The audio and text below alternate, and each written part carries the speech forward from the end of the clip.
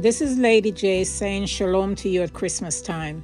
In spite of the many challenges that we have faced in 2020, we have survived it, and each one of us have our own story to tell. Thankfully, we are finally at the end of the year, and we are getting ready to embark on a new year filled with new hopes and dreams. As we move forward, I want to remind you that there is one essential message that will remain the same for all of eternity.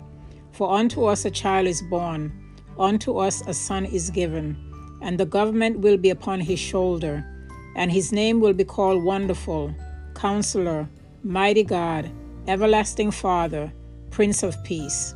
This reading is taken from Isaiah 9, verses 6 from the New King James Version.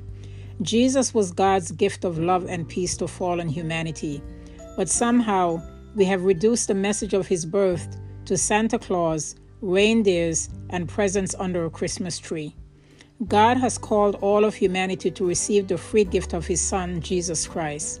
For God so loved the world that he gave his only begotten Son, that whoever believes in him should not perish, but have everlasting life. For God did not send his Son into the world to condemn the world, but that the world through him might be saved. John 3:16. Not only are we called to receive God's love, in turn, we are to show love and pursue peace with our fellow man. No government can legislate that we do this. Loving our fellow man is a choice. It is not a feeling. It is really a heart issue. Pursuing peace is a mandate from heaven.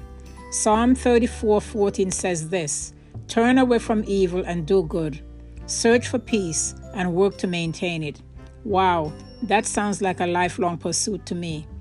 Here is a New Year's challenge that is worth taking.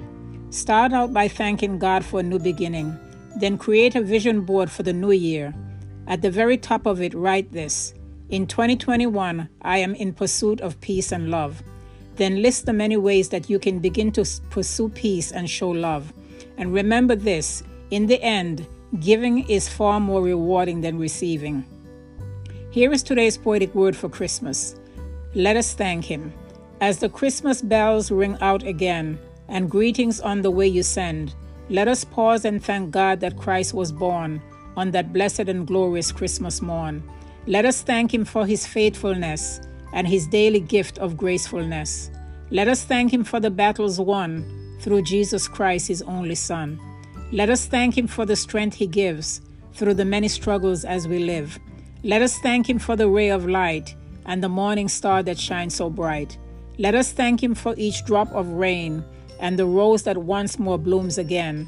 Let us thank him that he loves us all, so much more than we would ever know.